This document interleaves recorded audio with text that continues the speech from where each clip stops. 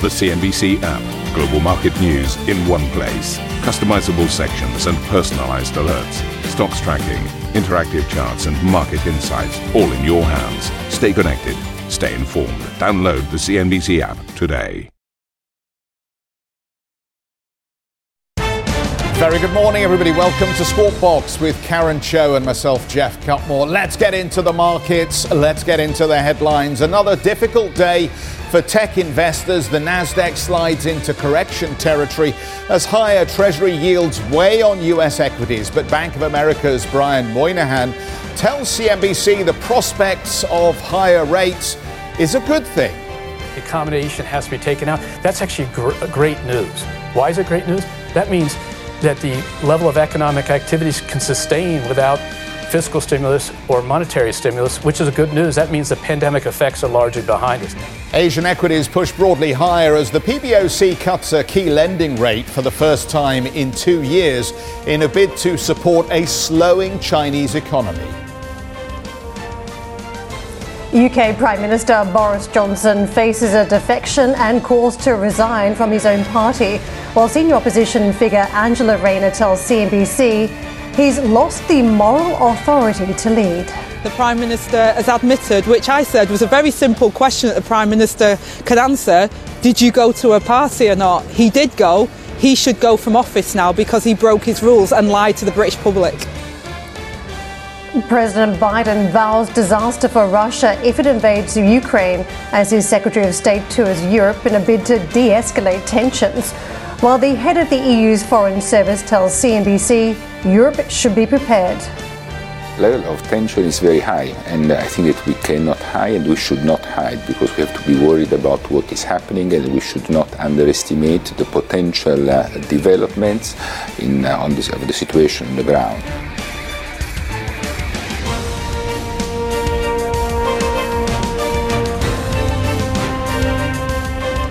So let's start with the markets because it was such an interesting session yesterday. And did you hear Brian Moynihan there talking about why higher rates are not a bad thing because it indicates that the economy is strong, that Omicron is in the rearview mirror, and ultimately higher interest rates reflect the fact that we have an economy that is firing on all cylinders. The question is, are interest rates going up because the economy is now sound, or are they going up because the Fed is worried about inflation biting into livelihoods and concerned about the risks of a wage price spiral?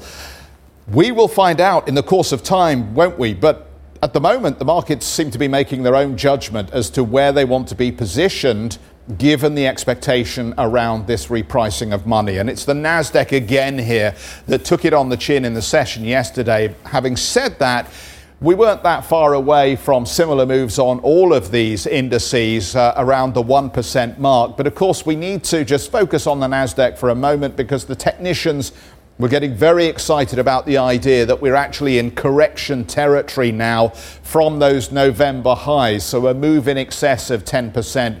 Representing then correction territory. And I think it's the fourth correction we have seen ultimately from recent all-time highs. The Treasury market is being ascribed with the blame for all of this, of course, as the fixed income folk sell off on the Treasury curve to reflect the fact that they think interest rates are going to go higher, at least in the next Federal Reserve meeting. We saw that 10-year note spike through the 1.9 mark, didn't we? Taking a lot of the curve with it. We've just eased back from that yesterday. My understanding was that the 20-year auction was reasonably well supported, so there was a bit of money that flowed back into the Treasury curve, and perhaps that tells you that there's a good tussle going on here in the fixed income space between those that think that 1.8 or thereabouts is the terminal rate, the so-called terminal rate where the Federal Reserve stops hiking for this cycle. And of course, there are those others who believe that we do push on through 2% to something like 2.25. Anyway, that's your Treasury market at the moment. Quick revisit on those tech stocks, because even as we saw the Nasdaq generally weaker alongside the S&P and the Dow. Wasn't all a story of losses for the technology companies. Microsoft getting a little bit of feel-good factor around this bid it's making for Activision. It does seem that the market likes the idea that it pushes Microsoft into not only gaming in a more significant way, but perhaps gives them access to a technology company that has the ability to build a metaverse platform very quickly. Have you seen all of those people who are now trying to buy property in the metaverse? Which metaverse is my question. There are so many, it seems, that are either now in the phase of construction or already constructed. Is it good money being thrown after bad? I don't know. You draw your own conclusions. I'm probably the wrong side of 50 to understand the metaverse anyhow. So that's a quick snapshot on where we are on the technology stocks. Banks was interesting, wasn't it? We talked yesterday with an analyst in the first hour of the program who gave us a rather downbeat assessment of how bank stocks could do from here, arguing that basically the best had been had on the repricing over the last 2 years.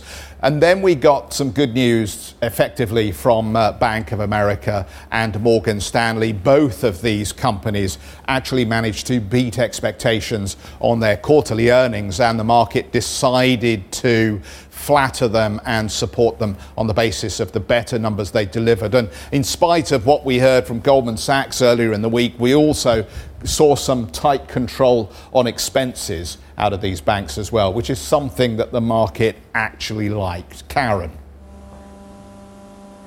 It does beg the question, Jeff, as to whether wage pressures are inevitable or whether they can be managed through the cycle, whether there's some sort of execution risk here. Let's just take a listen to the tone from Morgan Stanley, where shares did close in the green, as you mentioned, after the bank posted a beat on its fourth quarter earnings.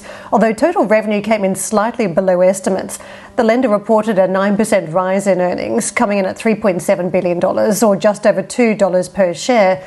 So Morgan Stanley also said it had managed to keep a lid on expenses, which were flat across 2021. That in contrast to its Wall Street rivals, which have reported a surge in wage inflation and other costs. Speaking on the earnings call, Morgan Stanley CEO James Gorman outlined how the bank had managed to keep costs flat. We're a different business model. Just take our wealth management business, which is, 24 plus billion in revenue. Those advisors are paid on a grid. There is no inflation on it. It's based upon what they produce. Most of our investment bankers similarly paid based on bonus, and that's based on what they produce. We've invested a lot in technology, but we've also bought companies. I said before, we didn't just buy E-Trade and Solium and Eaton Vance. We bought technology businesses within them. So buy versus build, we made that trade-off. Interesting interpretation there as we talk about pressures from inflation.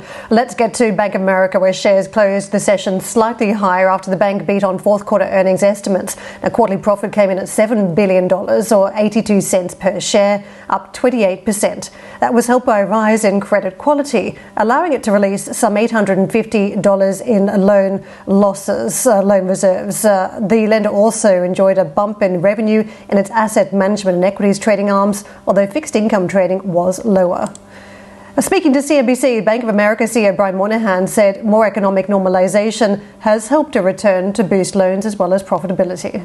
In the fourth quarter specifically, $50 billion of loan growth, about $15 billion in markets, which can ebb and flow with securitization and some of the work that goes on in that. And Jimmy DeMar and the team do a great job there.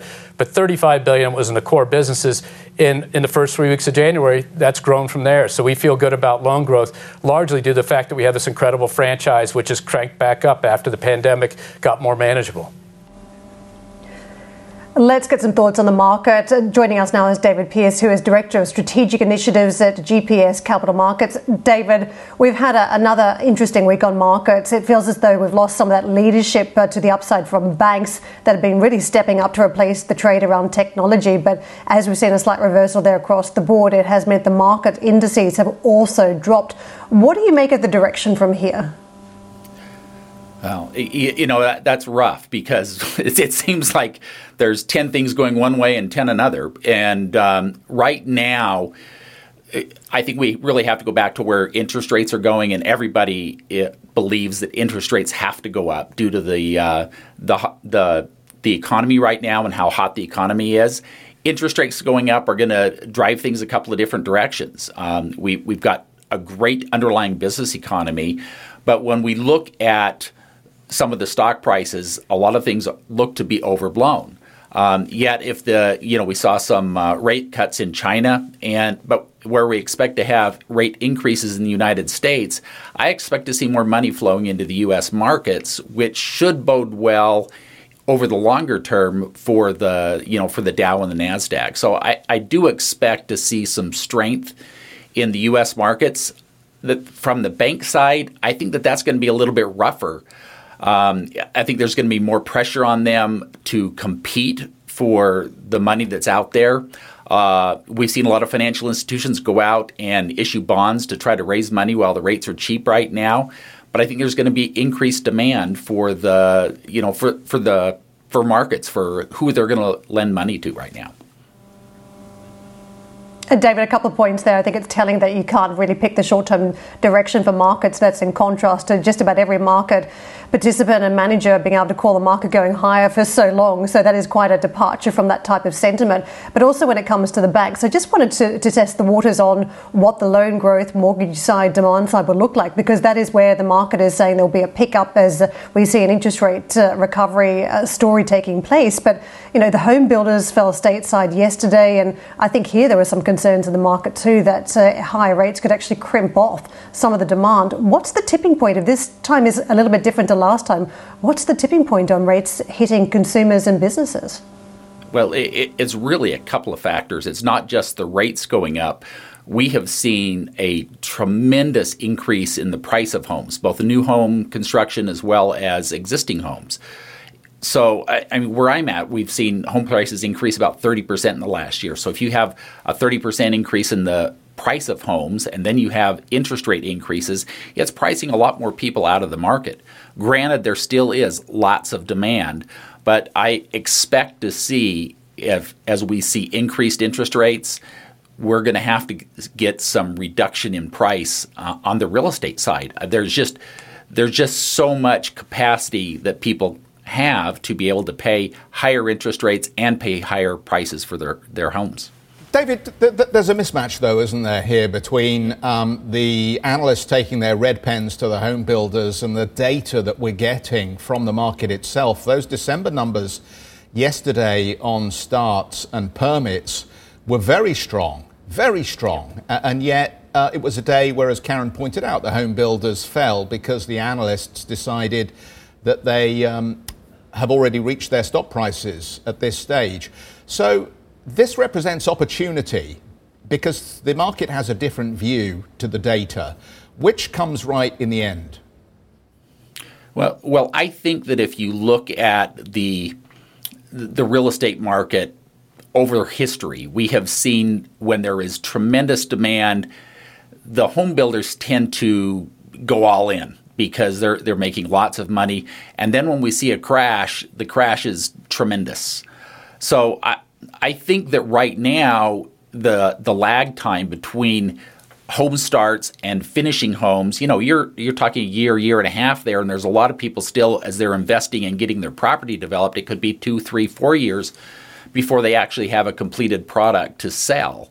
And if you look down the road 2 or 3 years and have significantly higher interest rates, I think that it's going to be really difficult to fulfill the demand for the homes. I think the home builders are going to have a hard time selling the product that they've got several years down the road. So when we see a reset in the value of the real estate stocks, I see that as realistically looking forward.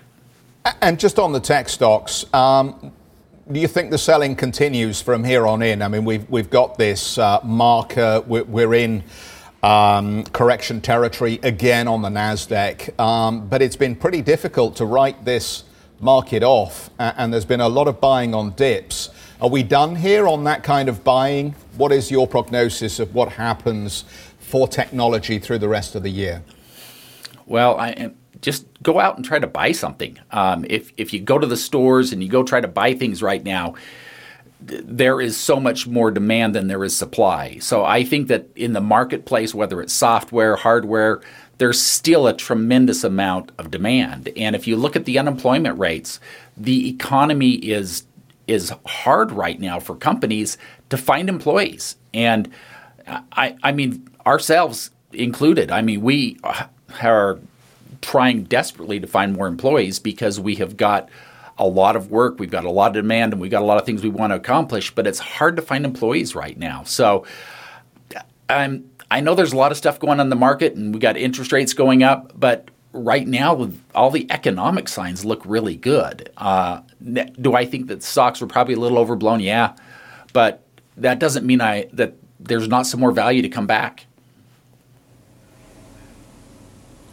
Can I pick up on that point around wages? Because we heard from Morgan Stanley CEO James Gorman yesterday pointing out that their structure is effectively a grid and people get paid based on bonuses more than wages, which protects them from the shock of any wage pressure coming through the system. What does that mean more broadly? Because it's not the only company where you're seeing their ability to sort of manage the storm when it comes to inflation pressures. We already know we're in a stock pickers market. Do you think we're going to see more rewards for these companies that are immune to the inflation pressures versus others that are being hit hard? Well, I think that you've got to really think about what that means to be immune to the inflation pressures. If you are looking at your existing employee base, yes, if they are highly incentivized, it is probably a lot easier to keep the percentages and the ratios in line. If you're going out and trying to attract new talent, that's a whole different story because you're going to have to, pay bonuses or, fees to get those people, and there's going to be a lot more upfront costs than there used to be just to attract the new employees. So if you're in a growing business, I think that the cost structure is different than if you're just in an existing business and you're maintaining. Now, if you go and look at the market that they're in and you're looking at, mergers and acquisitions, and you're looking at,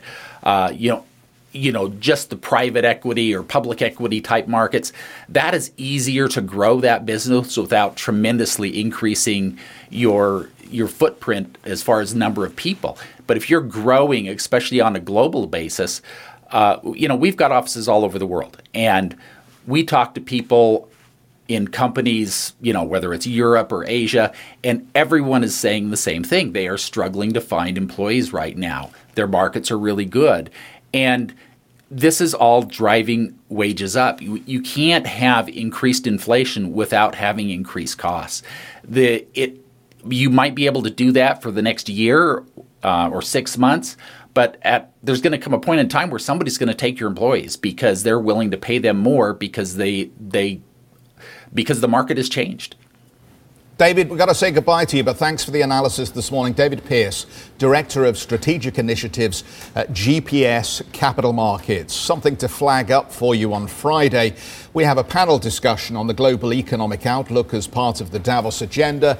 Joining CNBC, the ECB President Christine Lagarde, Bank of Japan Governor Haruhiko Kuroda, IMF Managing Director Kristalina Georgieva, the Brazilian Economy Minister Paulo Guedes, Indonesia's Finance Minister Sri Mulyani Indrawati. China's central bank is stepping up its monetary policy easing, cutting its benchmark lending rates again today in an effort to stem an economic slowdown. This comes after the PBOC's surprise cut in its medium-term lending facility earlier this week. The Asian markets enjoyed a little bit of relief buying on the back of that, particularly, as you can see, Hong Kong up over 2.5% here. The Shanghai Composite effectively flat. The Nikkei clawing back a little bit of the losses that we saw in yesterday's trading session, and both the Kospi and the ASX are positive. Let's take the break. Coming up, UK lawmakers trade barbs as Boris Johnson faces a defection from his own Conservative Party. We'll have detail on that when we come back, and more on the Nasdaq slide into correction territory on the Squawk Box podcast.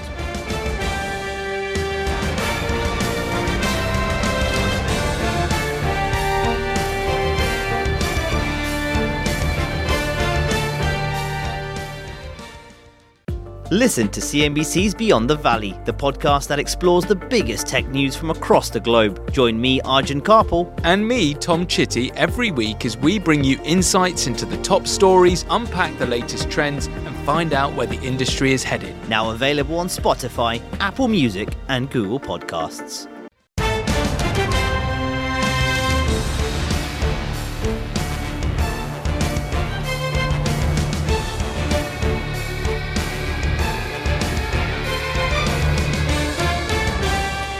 The UK attempting to accelerate through the pandemic as it announced that compulsory isolation for people with coronavirus will be scrapped by the spring.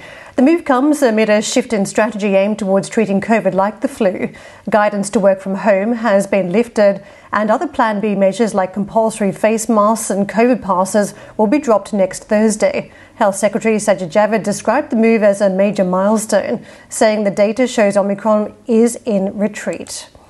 UK Prime Minister Boris Johnson survived a fresh call to quit from one of his senior party members and watched one of his own MPs defect to the opposition Labour Party just minutes before Prime Minister's questions. Johnson has been subject to severe criticism since it emerged parties were held at Downing Street while lockdown restrictions were at their peak, and stands accused of lying about his own involvement.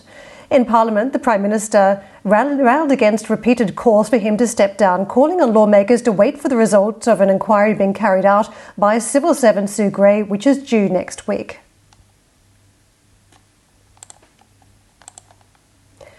Meantime, Deputy Leader of the Opposition Angela Rayner told CNBC shortly afterwards that the Prime Minister is running out of excuses. Let's take a listen. It's interesting that Boris Johnson is trying to hide behind a civil servant. You know, we don't need a report to tell us whether Boris Johnson was at the party or not, because he's already admitted he was at the party. Then he says he didn't think it was a party.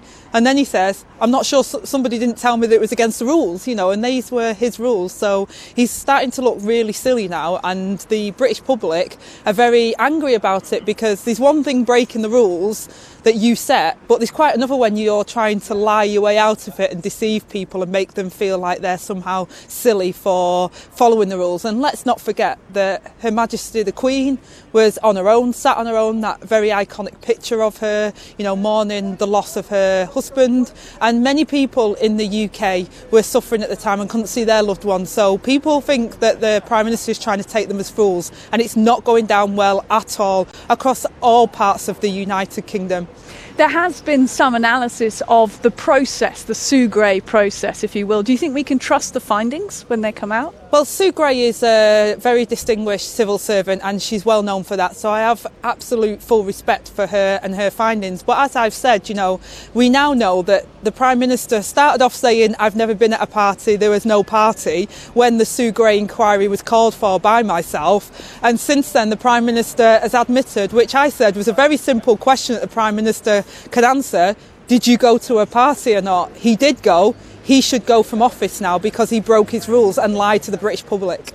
Do you think, and I'm going to ask this about Westminster generally, today what you're hearing in the corridors of power, that there is a chance that there will be enough letters gathered to trigger the 1922 committee? I think it's a real possibility now, yes. I think, you know, you've seen it from the Conservative MPs. They've gone back to their constituencies, and even in the hardcore, real blue Tory areas, they're finding out that people are very angry about this. And they're angry about not only the Prime Minister breaking the rules, but the way in which she's tried to get out of it. And people see that as a very un-British thing to do. You know, we follow the rules, we follow, you know, the guidance that was put in place to protect us all. So I think the Conservative MPs are really starting to feel the heat now from their constituents, and quite rightly so.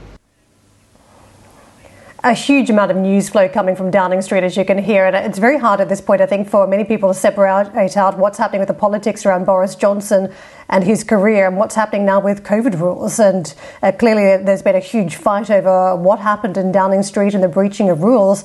And now we are hearing that a lot of the rules will be scrapped. And I think it's just extraordinary. Many of us wondering what that means. Is this a very politically motivated decision now to roll back on some of the rules and regulations, given what we're still over 100,000 new cases over here in the UK? It does seem quite extraordinary, doesn't it, Jeff, that by spring we're meant to just pretend that coronavirus never really existed. Yeah, I'm not sure if it's about pretending whether coronavirus never existed, Karen, but just specifically on PMQs, like a lot of people, I tuned in from midday yesterday just to hear the fireworks. And there were plenty of fireworks, but to be honest, I felt the defection of the Bury MP actually distracted a little bit from the fire that was directed at the Prime Minister. And in a sense, he kind of got away with it. David Davis actually landed the best punch, I think, with his paraphrased quote of that directed at Neville Chamberlain, and I think previously used by Cromwell. So there was some damage, I think, done, but we'll just have to see how the Teflon Prime Minister comes out of the official inquiry. The maths is just not there. That's the problem for the opposition at this stage, that I think only 12 Tory MPs have handed in letters to the 1922 committee to try and trigger a leadership battle. They need 54. And when it comes to defections, I know some of the papers are talking about another 5 MPs are considering their position. And I think there's a focus on those who won Red Wall constituencies, as they're called, back in the 2019 election. But at this point, there just aren't enough numbers to trigger that leadership battle. So it ultimately comes down to whether the Prime Minister, I think, does what many think is the right thing and steps aside if that inquiry suggests that he very clearly broke the rules at this stage. But as he keeps saying, and I think Angela Rayner repeated there, we have to wait for the outcome of this civil servants investigation. It's kind of where it's left. And as for the rest of these policy announcements that are just being wheeled out in this febrile environment, it's hard not to think that there is an operation, I think they called it Red Meat, which is supposed to be a distraction from the investigation into what Boris Johnson did or didn't do. The idea that you keep throwing out new policy ideas or policies as chaff to distract the media. We'll have to see what comes up next, won't we? Thank you for listening to Squawk Box Europe Express. For more market-moving news, you can head to cnbc.com. Or join us again on the show with Jeff Cutmore, Steve Sedgwick and Karen Cho, weekdays on CNBC.